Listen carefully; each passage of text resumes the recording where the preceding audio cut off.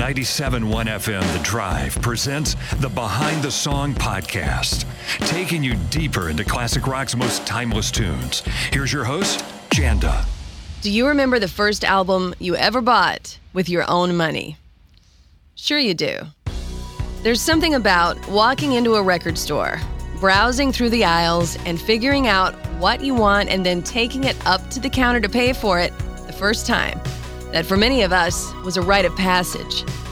You remember the feeling of getting that album home, unwrapping it, putting it on, and devouring every note, memorizing it from front to back.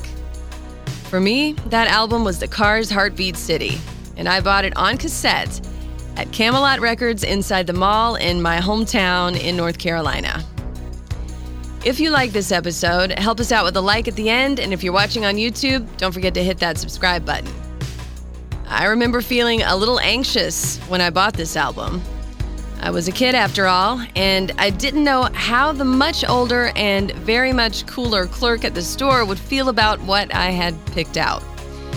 For some reason, that approval meant a lot, and I was relieved to see that I had selected an album that inspired a smile from the other side of the cash register. I felt like a grown-up walking out of that store, like I had crossed over some kind of divide between me and all the teenagers I saw in the magazines and on TV. And of course, MTV was partly responsible for my newfound love of this band. Their videos were played non-stop on the channel in those days, and by 1984, when Heartbeat City was released, every kid was totally glued to the screen, either at our own houses or at one of our friends, whoever had cable. All these crazy alien stories can't be true, can they? Hey, it's Stephen Diener, host of the Unidentified Alien Podcast. And whether you're new to the conversation or have been looking into it for years, you need to check out the fastest growing alien show out there, the Unidentified Alien Podcast, or UAP for short. There's a crazy amount of alien encounter stories out there from all over the world. And the beauty of it is that I bring them all to you and let you decide what you believe. Download and subscribe to UAP on any of the major podcasting platforms. And you can also find it on UAPpodcast.com. The album was a departure for the band, their first without producer Roy Thomas Baker at the helm, handing the producer reins over to Mutt Lange, who had recently worked with Def Leppard with spectacular results, including their phenomenal Pyromania album just the year before. The song Drive, the fourth song on Side A of Heartbeat City, was definitely different, not just from the band's previous material, but also from the other songs on the album. It stood out when it was played on the radio, a down-tempo song with wistful lyrics.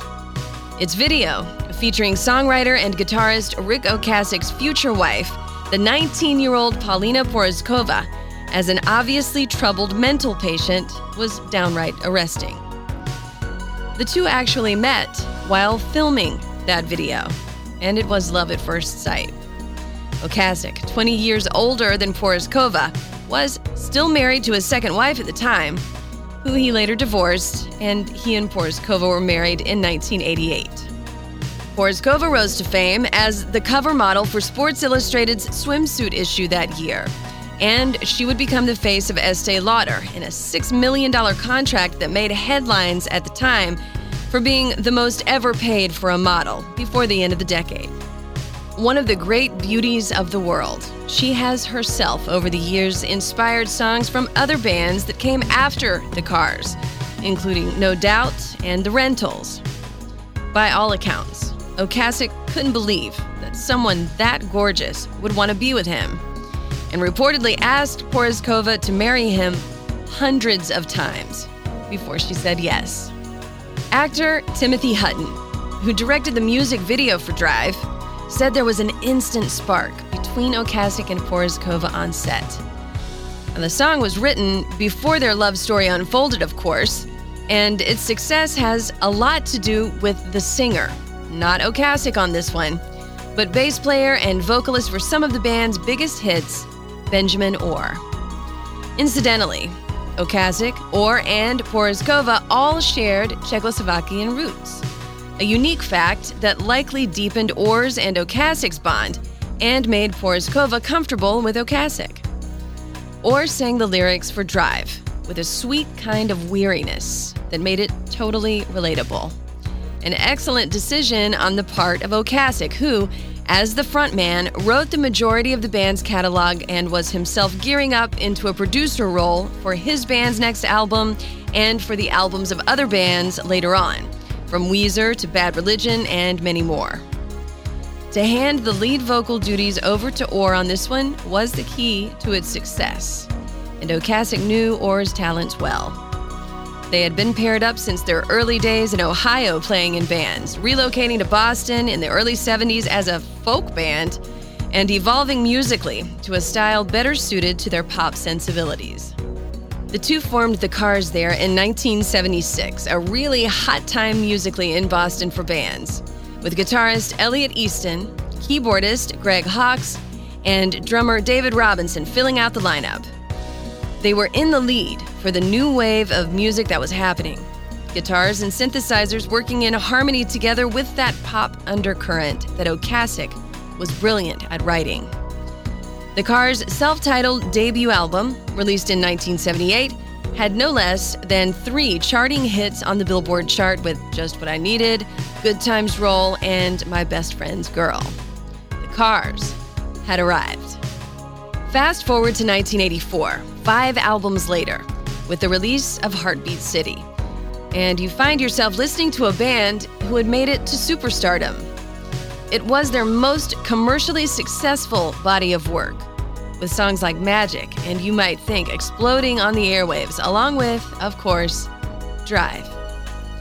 Drive is the band's highest charting song, coming in at number 3 on the Billboard Hot 100. Heavy on synthesizers for this one, it tells a story of a man concerned for a woman who is dancing along the rough edges of her life, a subject that hasn't been touched on too much in pop songs, and its lyrics go like this. Who's gonna tell you when? It's too late. Who's gonna tell you things aren't so great? You can't go on thinking nothing's wrong. Who's gonna drive you home tonight? The music video opens with a shot of Orr singing the lyrics, sitting alone in what appears to be an empty bar. And then it flashes to a shot of the gorgeous Porozkova in a padded room, scribbling on the wall behind her with a dazed look on her face. And you just can't look away for the rest of the video. The song continues. Who's gonna pick you up when you fall? Who's gonna hang it up when you call? Who's gonna pay attention to your dreams? Who's gonna plug their ears when you scream? Those last lines are what makes the song so brilliant. By asking those questions, who's going to feed your dreams and stand by when you have a breakdown? It touches on something that's tough to reckon with.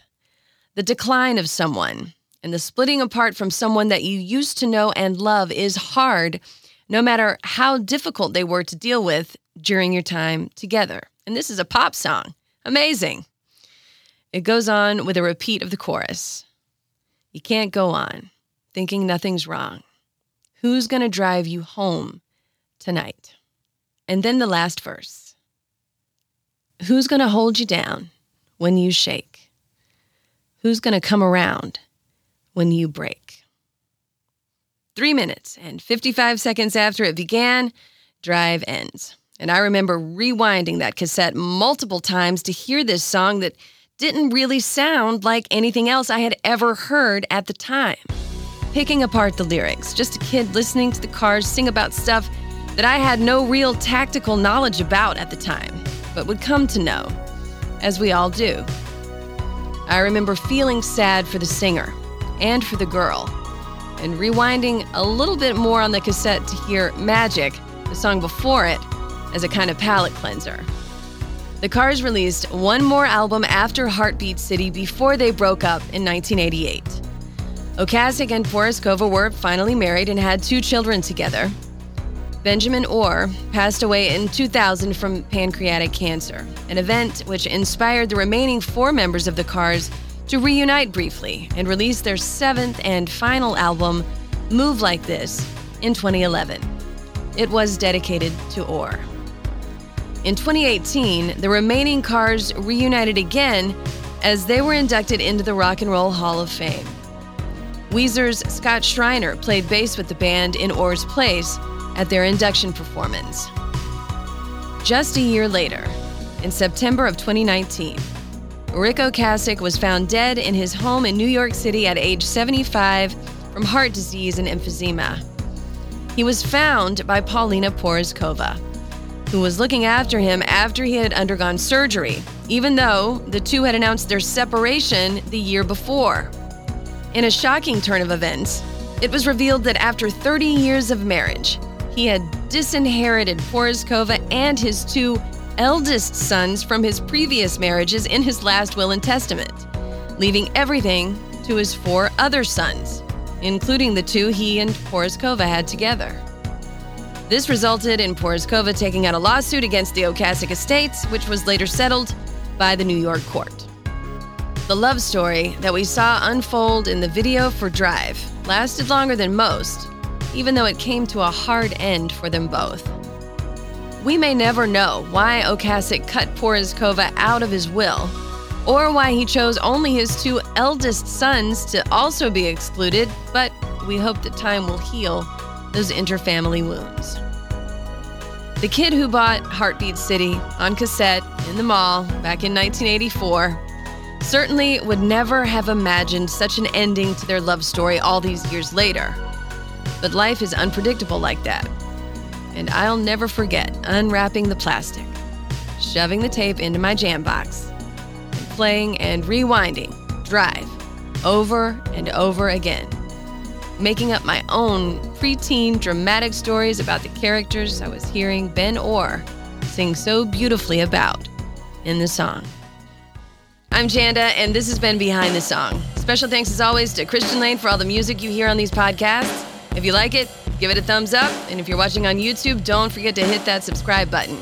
You can also watch excerpts of these videos on the Behind the Song TikTok channel. Thank you for being a part of the Behind the Song family.